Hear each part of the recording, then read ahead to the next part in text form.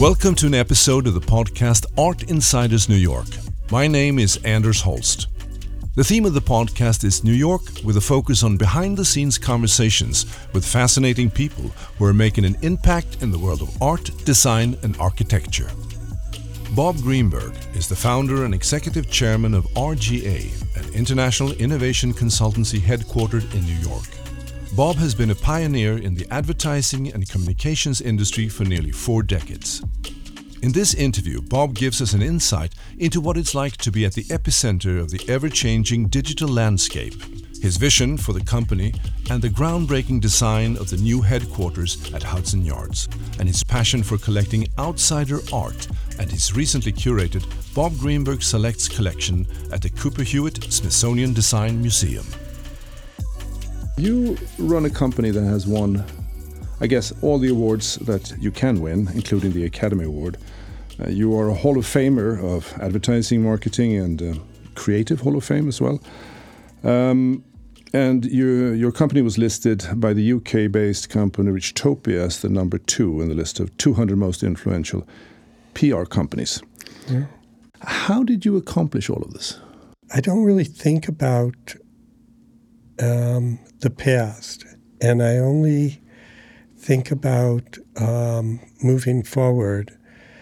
Up until my brother passed away last year, was the first time that I really got involved with both interviews and in the process of doing a book on our company, thinking about we're doing archives, so we're putting together the archives from everywhere. We might have had 500 boxes of various things in Iron Mountain, as an example, which is a storage facility that we would have sent over time.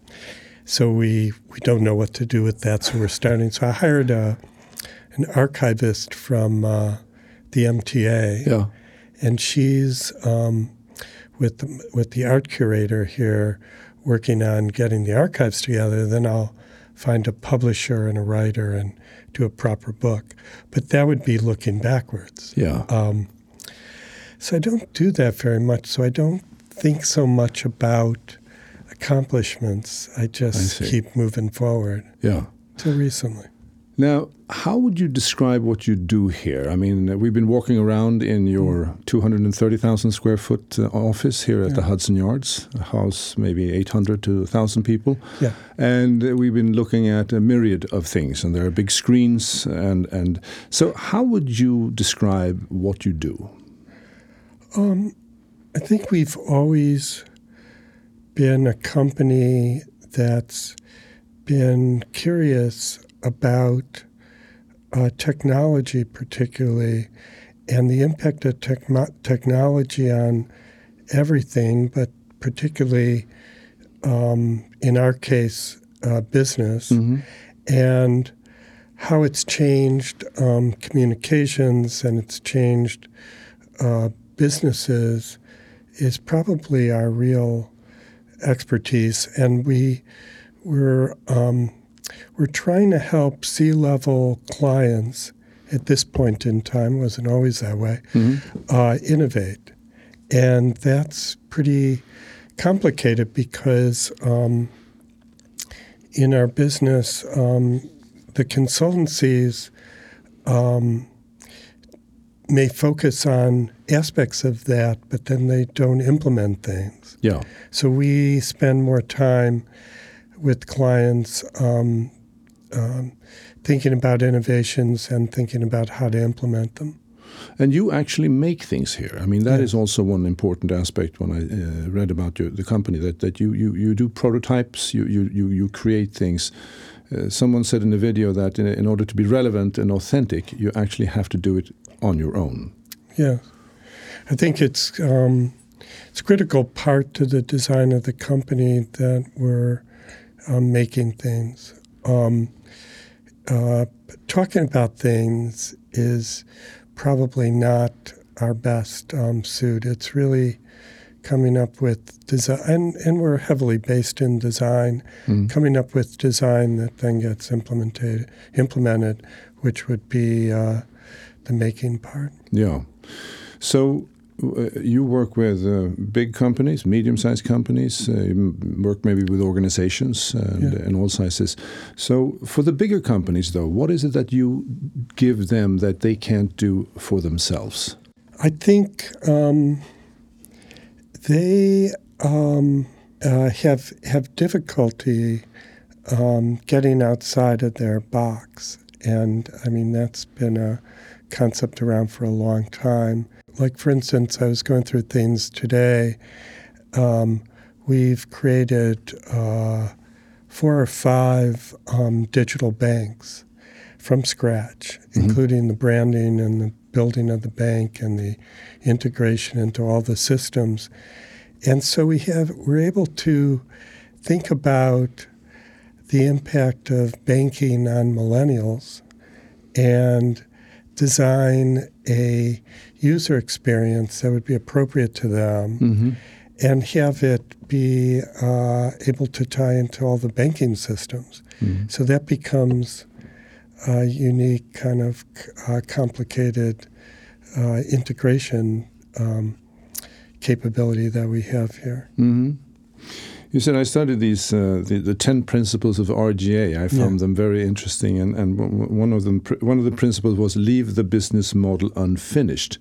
And you have done that in the past. You told me before that you've gone through different iterations of it. I think of our company as in a metaphor that might be like a 8-cylinder car, and at different periods of time, first and foremost, we have never been running on 8 cylinders.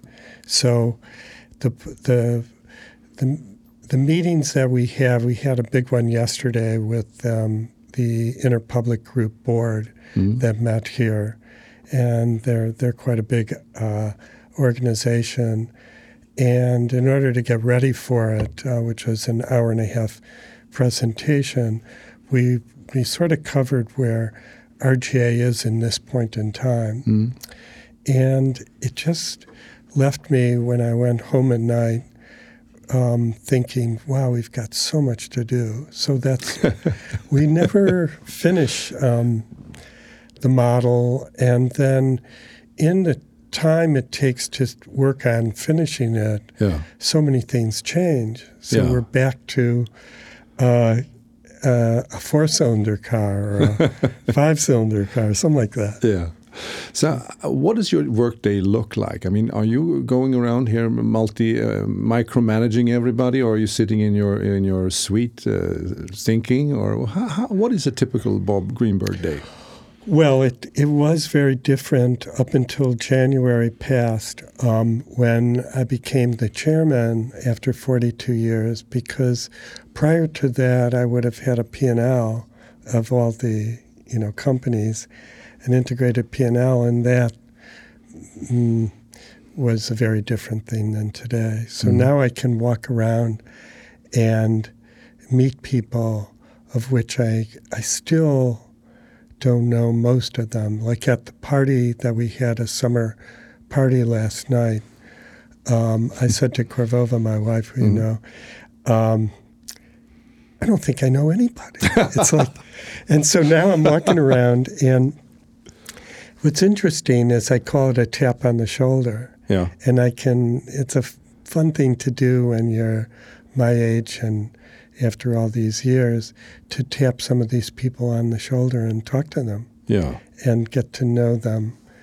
And since there's so many people here, it's going to take a while. And then I travel less, but I still travel. So I'm thinking about an upcoming trip that we have to Kyoto, Tokyo, and Shanghai. So we have offices in Tokyo and Shanghai, and they're ones where I could spend more time. The complicated part of my job would be, what do we do to build the next stage of our Tokyo office? Yeah. But one thing that may not be obvious, so I'll talk about it because it is a big part of my past and current life and what I'm most interested in, and that's our OS, or our operating system. Mm-hmm. So the operating system has been developed over many years, and the most recent version probably goes back 10 to 14 years, something like that. And what it allows us to do is to work 24/7 between the various offices, load balance between them, technically integrate people into projects, and then do currency differentiation. Mm-hmm. So that type of thing with video conferencing for everyone here, which isn't obvious but exists, it's a just different way to work. There's like we've just won a new client, which is Slack. So we would have Slack integrated everywhere. But if we don't have a tool that does something like that, we'd build it. Yeah. And then we'd integrate it. So that part is really amazing because we had a meeting this morning, and we might have 30 people in the meeting and maybe 20 people outside. Mm-hmm. They could be on iPhones or Android. They could be in a train station, on a train, in a plane, whatever. Yeah. And it works seamlessly now. So once that started working that way, which had been for a while, we could then use the tools to really work a very different way. Mm-hmm. I see. Well, let's talk a little bit about the workplace here, because there's this beautiful documentary by Gary Hustvedt about your planning and your moving into this incredible office that you have at Hudson Yards. So what was the idea? What was your vision? What did you want to accomplish when you brought together all these various parts of your operation that was split up in different buildings, if I understand it correctly, and then you moved them all together? But you had an idea and a vision. I came out of feature films, and feature films and the way production works, it's the most collaborative, integrated medium. And then on May 14th, whatever the day is, you deliver the film. Yeah. And it's, quite a complicated thing to pull together, especially with visual effects. But coming out of that background, it was very different when we set up our agency that's based on the impact of technology, an interactive digital agency back in 95.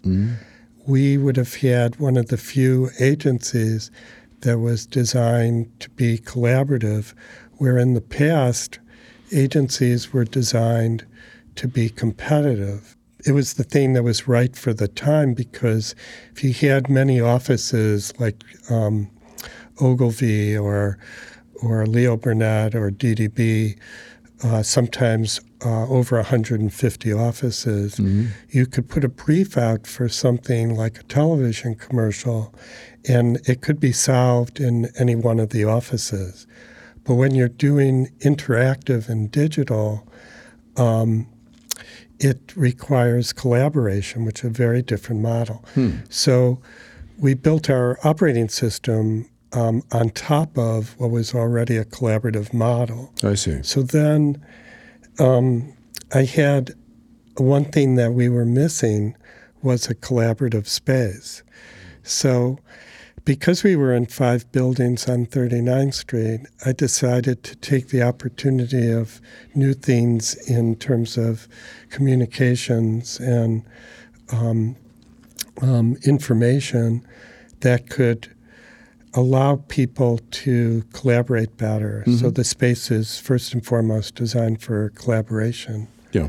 And that's one part of it. The other thing that I noticed as I was interviewing architects, which ultimately we worked with Sir Norman Foster, when I started interviewing architects, I realized that almost no architecture firm actually had an interest in what I was trying to do simply because that's more the space of an interior architecture firm, not the ones that I was talking to all the way from Diller and Scofidio to a company like Renzo Piano. And you still see that not really being taken advantage of, as an example, in museums. So this interior type of integrated, systematic way of doing things is what I was trying to do here.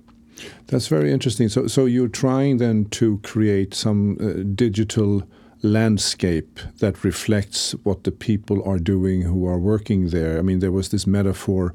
I remember you talked about this law firm, that you come and visit the law firm, you see the reception, you go to a conference room, and then you leave and you haven't really seen anything. Right. But here it's a very open, and you have all these wonderful screens, and you have these small huts, the huddle rooms. You try to figure out a balance between individual and being working alone and working in smaller groups and bigger groups.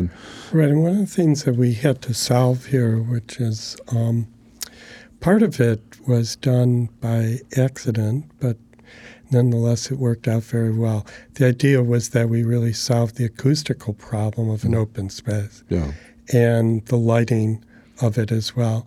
So the acoustical thing, they now make these acoustical panels that were designed for train stations and airports.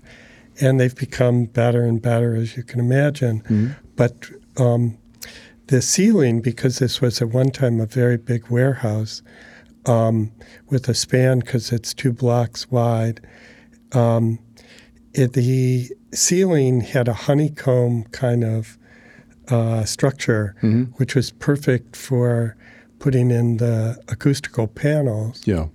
So that made sense. And then along comes a lighting system out of Austin that was designed where each one of the lights is its own computers, and it can display the entire circadian system of light.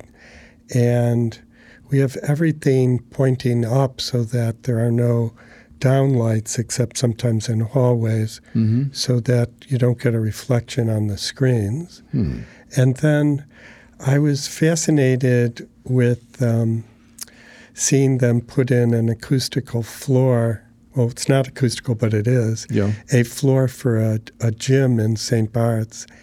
And these floors, one wouldn't know that they're acoustical because in exercise facilities, the music's always playing. But here, with the whole raised floor is done with exercise tiles, and that's created a very good balance of the acoustics here. So that's part of it. But I think the most important part, which isn't seen, is the network that runs through, so that everybody has access to a very fast network. And the screens, I'm very curious about that. So the metaphor here is like a Times Square or a trading room, that you feel that you're a part of it. I understand that it's very important for you to have an integrative role, so people can see what's happening in other offices, and people can see what's happening in the company and so on.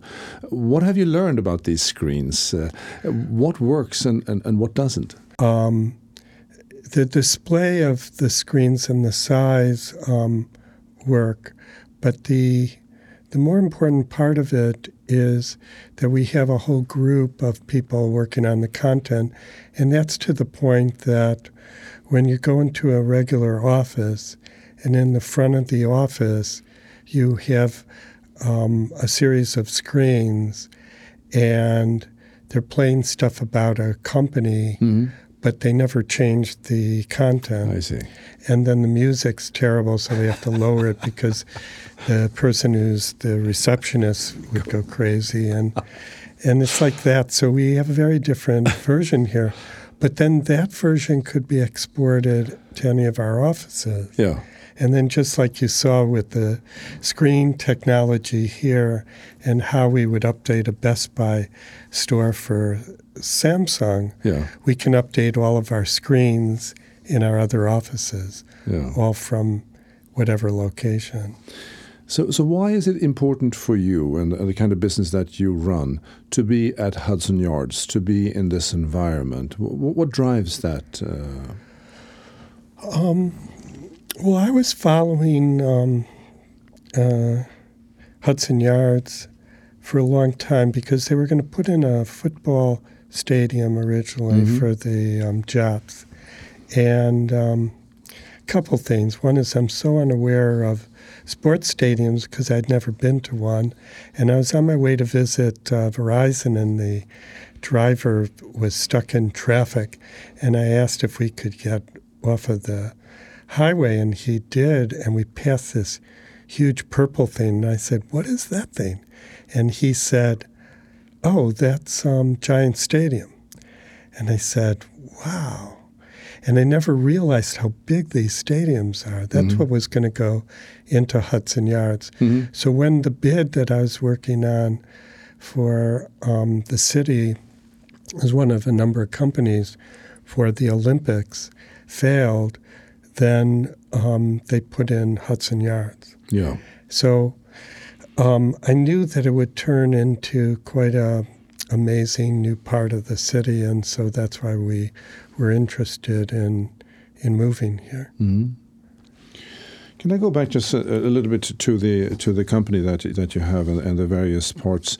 You have something called, of course, consulting. You have product and services. You have communications, but then you also have studios, which I then understand is a way of really making things come alive, to really put together concepts and prototypes that people can't do, your clients can't do on their own. But then you also have ventures, RGA Ventures and Accelerator. So you're also involved in that part of the business. And what I found very interesting was that in one of the interviews on your website, someone told me that you combine financial, creative, and relationship capital.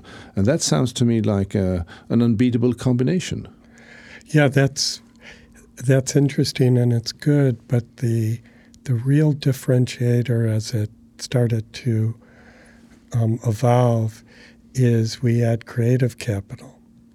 So the kinds of things that we can bring to the 100 or so companies that we've started is all sorts of interesting ideas to help them with their brand, et cetera, creatively. And so we, and marketing-wise, et cetera. So we're working mostly with A and B series companies now. We've created a really good venture company for startups. We have about 5 things going concurrently. It's a little like Techstars, if you know them at all. Techstars, Y Combinator. And it's a bit different because of the creative aspect of what we can do here. I mean, we can help further design their product. We can come up with concepts. We can help with the business model, and we can help with the marketing. So we bring a lot more. And I know that in the venture space, there's a lot of venture capital companies that are starting to acquire creative companies to do similar things. Yeah. But I think ours might have been one of the first. I went out to lunch with one of the founders of a company called Latch, and it's a computerized locking system by some founders that came from Apple. And they recently turned down a purchase of about $225 million, and they've taken a large amount of capital in recently, and they're growing really fast. And then I went on the board of one, which is called Whaler, and that's it's really a whole systematic way to tie brands in with influencers. They have 5,000 influencers, about 90 people in the company now. And Sir John Hagerty, who co-founded BBH, agency and worldwide agency, and he, before that founded Saatchi, co-founded that too. He's the chairman at 75, and I'm the vice chairman at 71 of a millennial-based company, which is very funny. So anyway, it's a way for me to also, by the way, I can now, having had lunch with Luke yesterday from Latch, I can actually have the time now in my new job to do that. Yeah. I could never do that before. Yeah, I understand that. It's just moving forward. Yeah. But that must be great for you to have that opportunity. And that was the tap on the shoulder that you mentioned. That was the whole idea of the design of the office, right? Like the unexpected meetings, right? Yes, the happenstance of what happens when two people bump into each other, and just this small conversation they have that wouldn't have happened in the 5 buildings and elevators and 39th Street. I think that's made a very different thing. And then because all of our desks are sit-stand desks, the thing that I changed is I put them on wheels. And somebody was telling me yesterday, because new people are moving into my area from the media part of the company, most agencies hire people for an account and then they don't change them. We not just change them, but we change the location of them. I see. So we look at what's happening and who's doing what, and we move people around a lot, which is a great part of the company because of the network and all the connections. Yeah. It struck me that there's so much diverse knowledge and competencies in this company. Why did you choose to have all these people in-house rather than working in sort of a network of collaborating companies? What is in your philosophy? Is it so important to have them under one roof? There's a lot of advantages to having them be under one roof. Because we do so many things, having a meeting is just critical. And then having a virtual meeting is also. But we had last year close to 40% turnover. So part of that's because all the corporations, the startups, the tech companies, the agencies, the ventures companies are all after our people. Yeah. And so part of it is we do have people all under the roof, but we wind up having people everywhere because they've moved to so many companies. So we have a going away party tomorrow for one of the people here, Nick, who's just become a VP and one of the top people at Apple. Yeah. So they're moving into these gigantic positions. Yeah. One at Uber, one at Airbnb, and Spotify, but that is great for you. Yeah. And so our network of people is quite large too. And you have an RGA alumni, so you keep track of them once they're out of the door here. Yes. You don't let them go. Huh? No, and we get a lot of boomerangs. Oh yeah. Yeah. So they don't. When you have 40% turnover rate, they don't actually incorporate the boomerangs. Oh, that's right. So the net effect is... But the net effect isn't quite that bad. It's quite that way.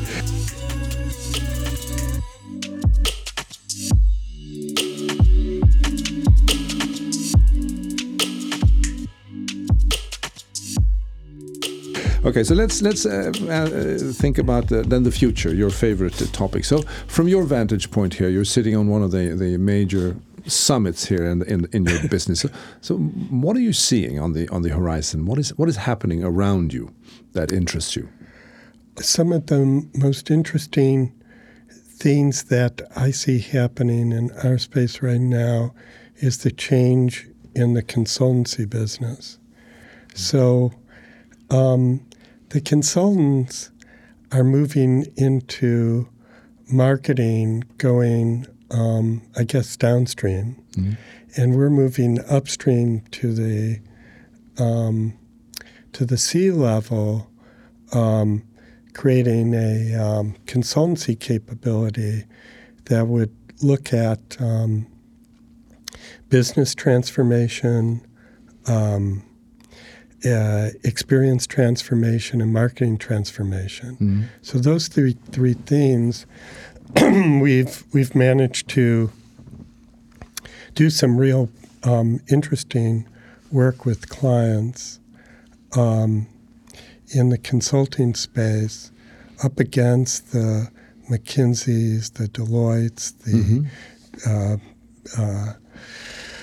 BCB, British Boston Consultants, that type of company. And we do really well against companies that have been around for a long time in that space. So that's one really interesting area.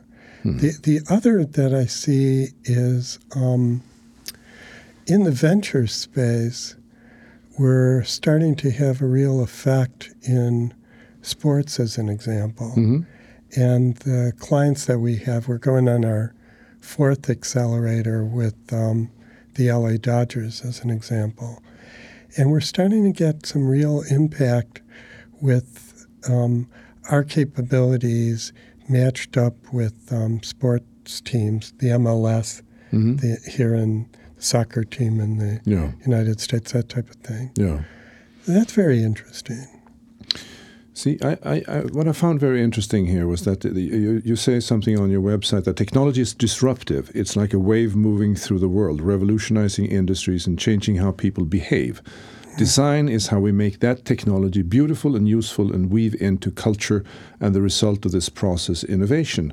And I remember somewhere where you said that an app can change the entire industry overnight. So that must be something that concerns every CEO in every American company, that one day they might be like an Uber or a Lyft or something coming into your business and changing the rules of the company. Do you at all get involved with sort of scenario planning or future planning? Well, that's no.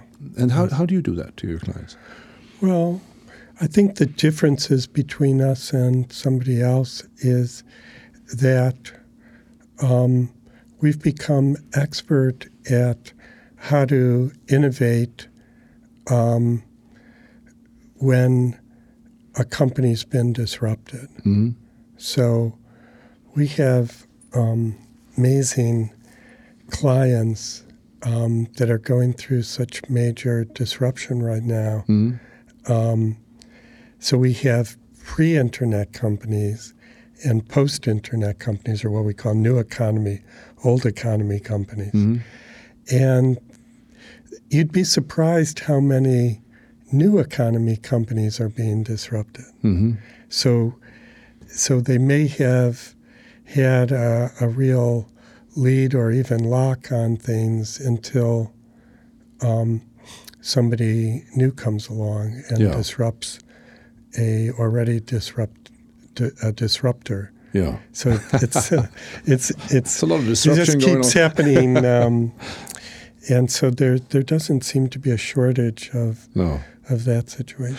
I know you've done a lot of work for Nike, and down in Soho you have the Nike flagship store. What are your and you see a lot of innovation going on in that area. People do pop-up stores. They try to figure out how to make it experience based and how to make it interesting. What do you think of the future of retailing? If you go down there, there's a lot of space that are available, for rent. And what do you think will be the end of this?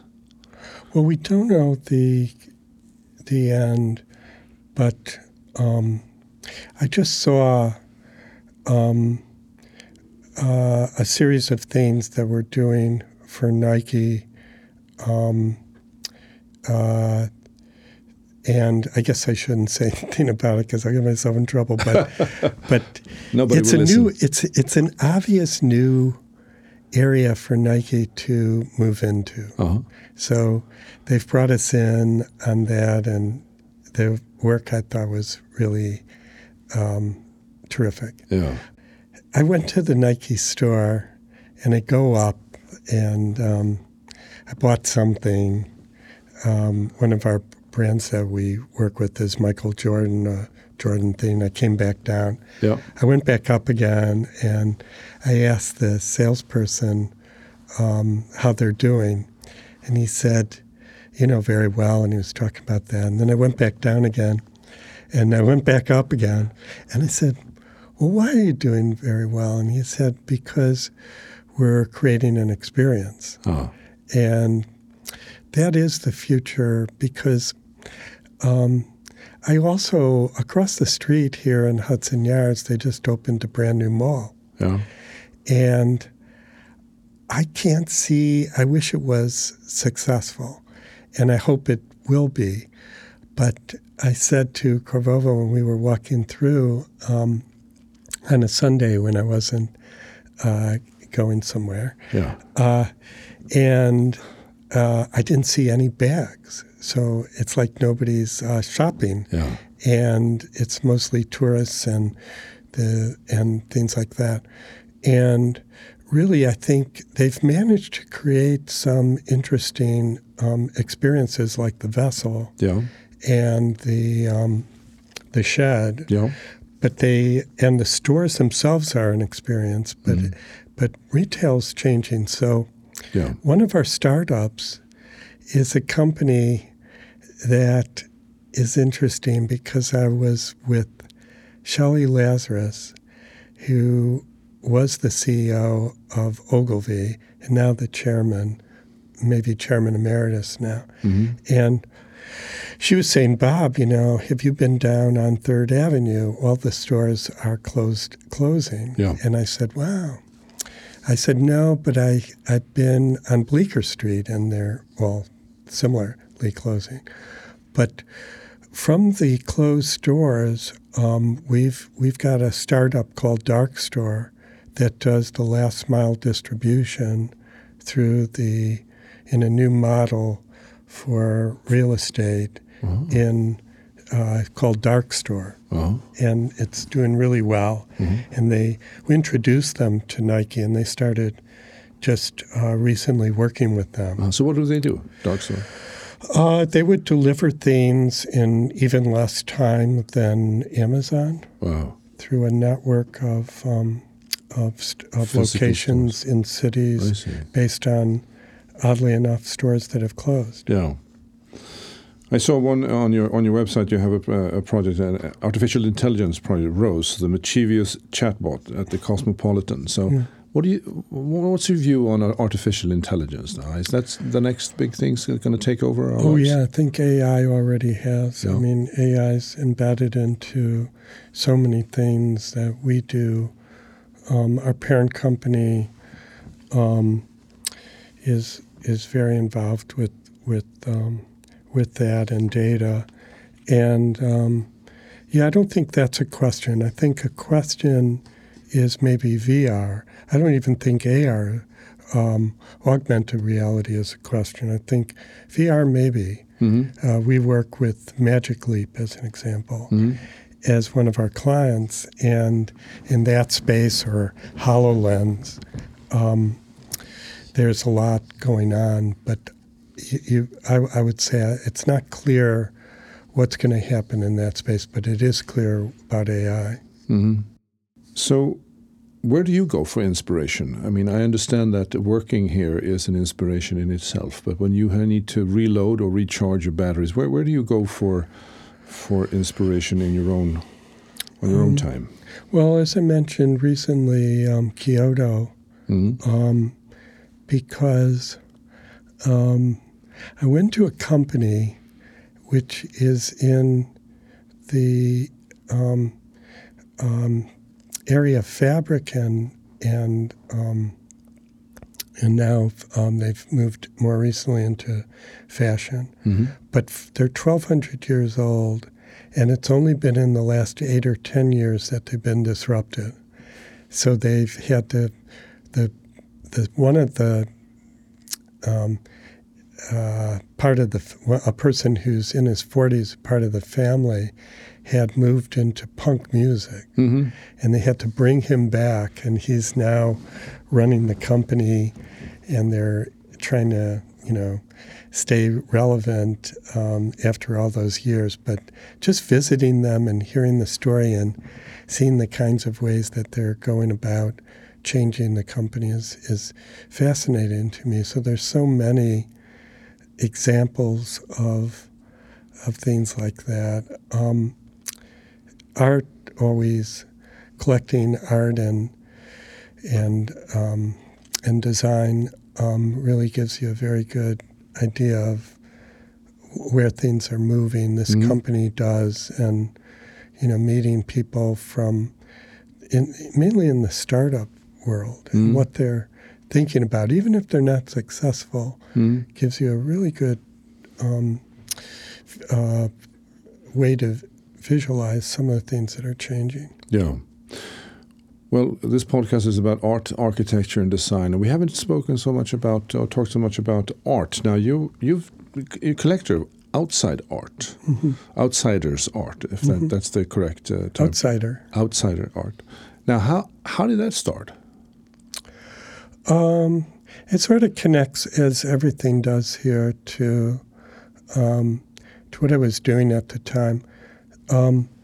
I was part of, as we were talking about earlier, one of the world's most collaborative models. Mm-hmm. And that was feature films. And we would do feature film promotion, opening titles, visual effects for movies. And I worked on about 400 of them, and integrating with so many other parts of the movie making process. And I decided I would like to get away from that, because a director might be the most complicated job, and then a cinematographer had a whole group of people, editors too, and even photographers. And I started looking at what would be the most singular vision would be a painter in the field, like like Van Gogh as an example. Mm-hmm. So then I started to read about Van Gogh and then Van Gogh's brother and that whole thing, realized he never sold a piece of art when he was alive. And that to me was the essence of an outsider artist. Yeah. When I came across a book that was written by Dubuffet called Asphyxiating Culture, and it's about a singular vision. And I decided to go from the most collaborative thing to the most singular vision, and that would be an outsider, self-taught, art brut, which means raw art, a model of Dubuffet's of a person who is probably schizophrenic and had to create a new version of art as therapy, Yeah. and a real need to communicate, and then I started to collect that. So I started in the early '80s, and it wound up to be quite a sizable collection, and now I'm considering, whether to donate, to auction, or to even build a museum. Mm-hmm. And I have the property upstate, and I'm considering small outsider art museum, in fact. Yeah. So That would be great. How many of those are there around? Not that many. Well, the Folk Art Museum here does show outsider art, and they've recently closed their building, which went to the modern. But the Philadelphia has quite a large collection, and there's a number of smaller museums. The biggest one would be in Lausanne, Switzerland, which is based on Dubuffet's collection. Mm-hmm. So there's a big opportunity to do something like that. Mm-hmm. I went on the board of Whaler, which I mentioned, which is Yeah. a platform for influencers company, and that's one of the startups. And then I just went on the board of Berlin School, which is a school based in Berlin, where we also have an office, based around a master's in creative management. I see. So it's of great interest of mine, I see.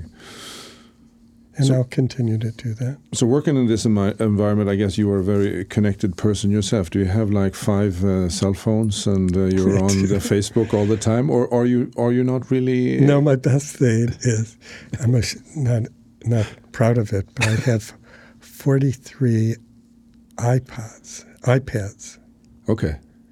just simply because they tie into the connected home, which we didn't talk about. But I have very connected. I have 3 very connected homes and 2 less connected. But the 3 that are very connected are running off of software called Savant, Yeah. and they tie into iPads. I see. So you can control everything You from can your control iPad. literally everything. It's been a long time. I've been involved in that area, which I did bring to this company, but I've been involved in that area since '85. Yeah. I see. And now it's finally at a point where it's pretty seamless. You know, Yeah. we have a glass house upstate, and when we leave in the parking, we hit one button and everything turns off. That's It's wonderful. like the Jetsons. The dinner is the dinner's on the table. That's wonderful. It seems like you are entering into a new, very exciting phase. Then you're sort of off the hook of the daily travail here, and now you're more of a free agent here. You can run around and cause all sorts of trouble for everybody. Yeah, that's true. But that's a disruptor within the system, then, I Yeah. guess, and to some extent, right? You know, I saw last night on television, we were talking about when you came in, Mueller was criticized because he's getting old. Yeah. And he's going to be 75 in a couple weeks. Yeah. So I started wondering, oh my God, that's not that far away. And so I think, at 71, there's a lot still to do, and I'm hoping to get a fair amount done in the next few years. One thing that I'll mention that was a fun thing to have done is I have a collection of products and ones that have got out of business or have changed over the years. And so I collect product design. Yeah. And I recently had a show at the Cooper Hewitt, and I was trying to show Dieter Ram's 10 Principles of Design. He's one of my favorite designers, combined with the most innovative products that he was working on and others during the time, and then how those got impacted by technology and communications and created, the BlackBerry or the iPhone or the new Samsung 10. And we brought so many of these products in, and I donated them to the Cooper Hewitt, who has a collection, much like the Modern does. Yeah. And I find that to be a fascinating area, so I'm continuing to collect product design. So these products that we saw on the shelves as we moved down here, those are the products that are going to the Cooper Hewitt? No, I had to buy separate ones. Okay, I see. And donate those because they only will allow you to bring in a couple things. I brought in an IWC watch, and I brought in a Ducati motorcycle. Okay. And then the rest of it was things that either they had in the Smithsonian or the Cooper Hewitt, or things I donated. Yeah. Like the first Walkman, as an example.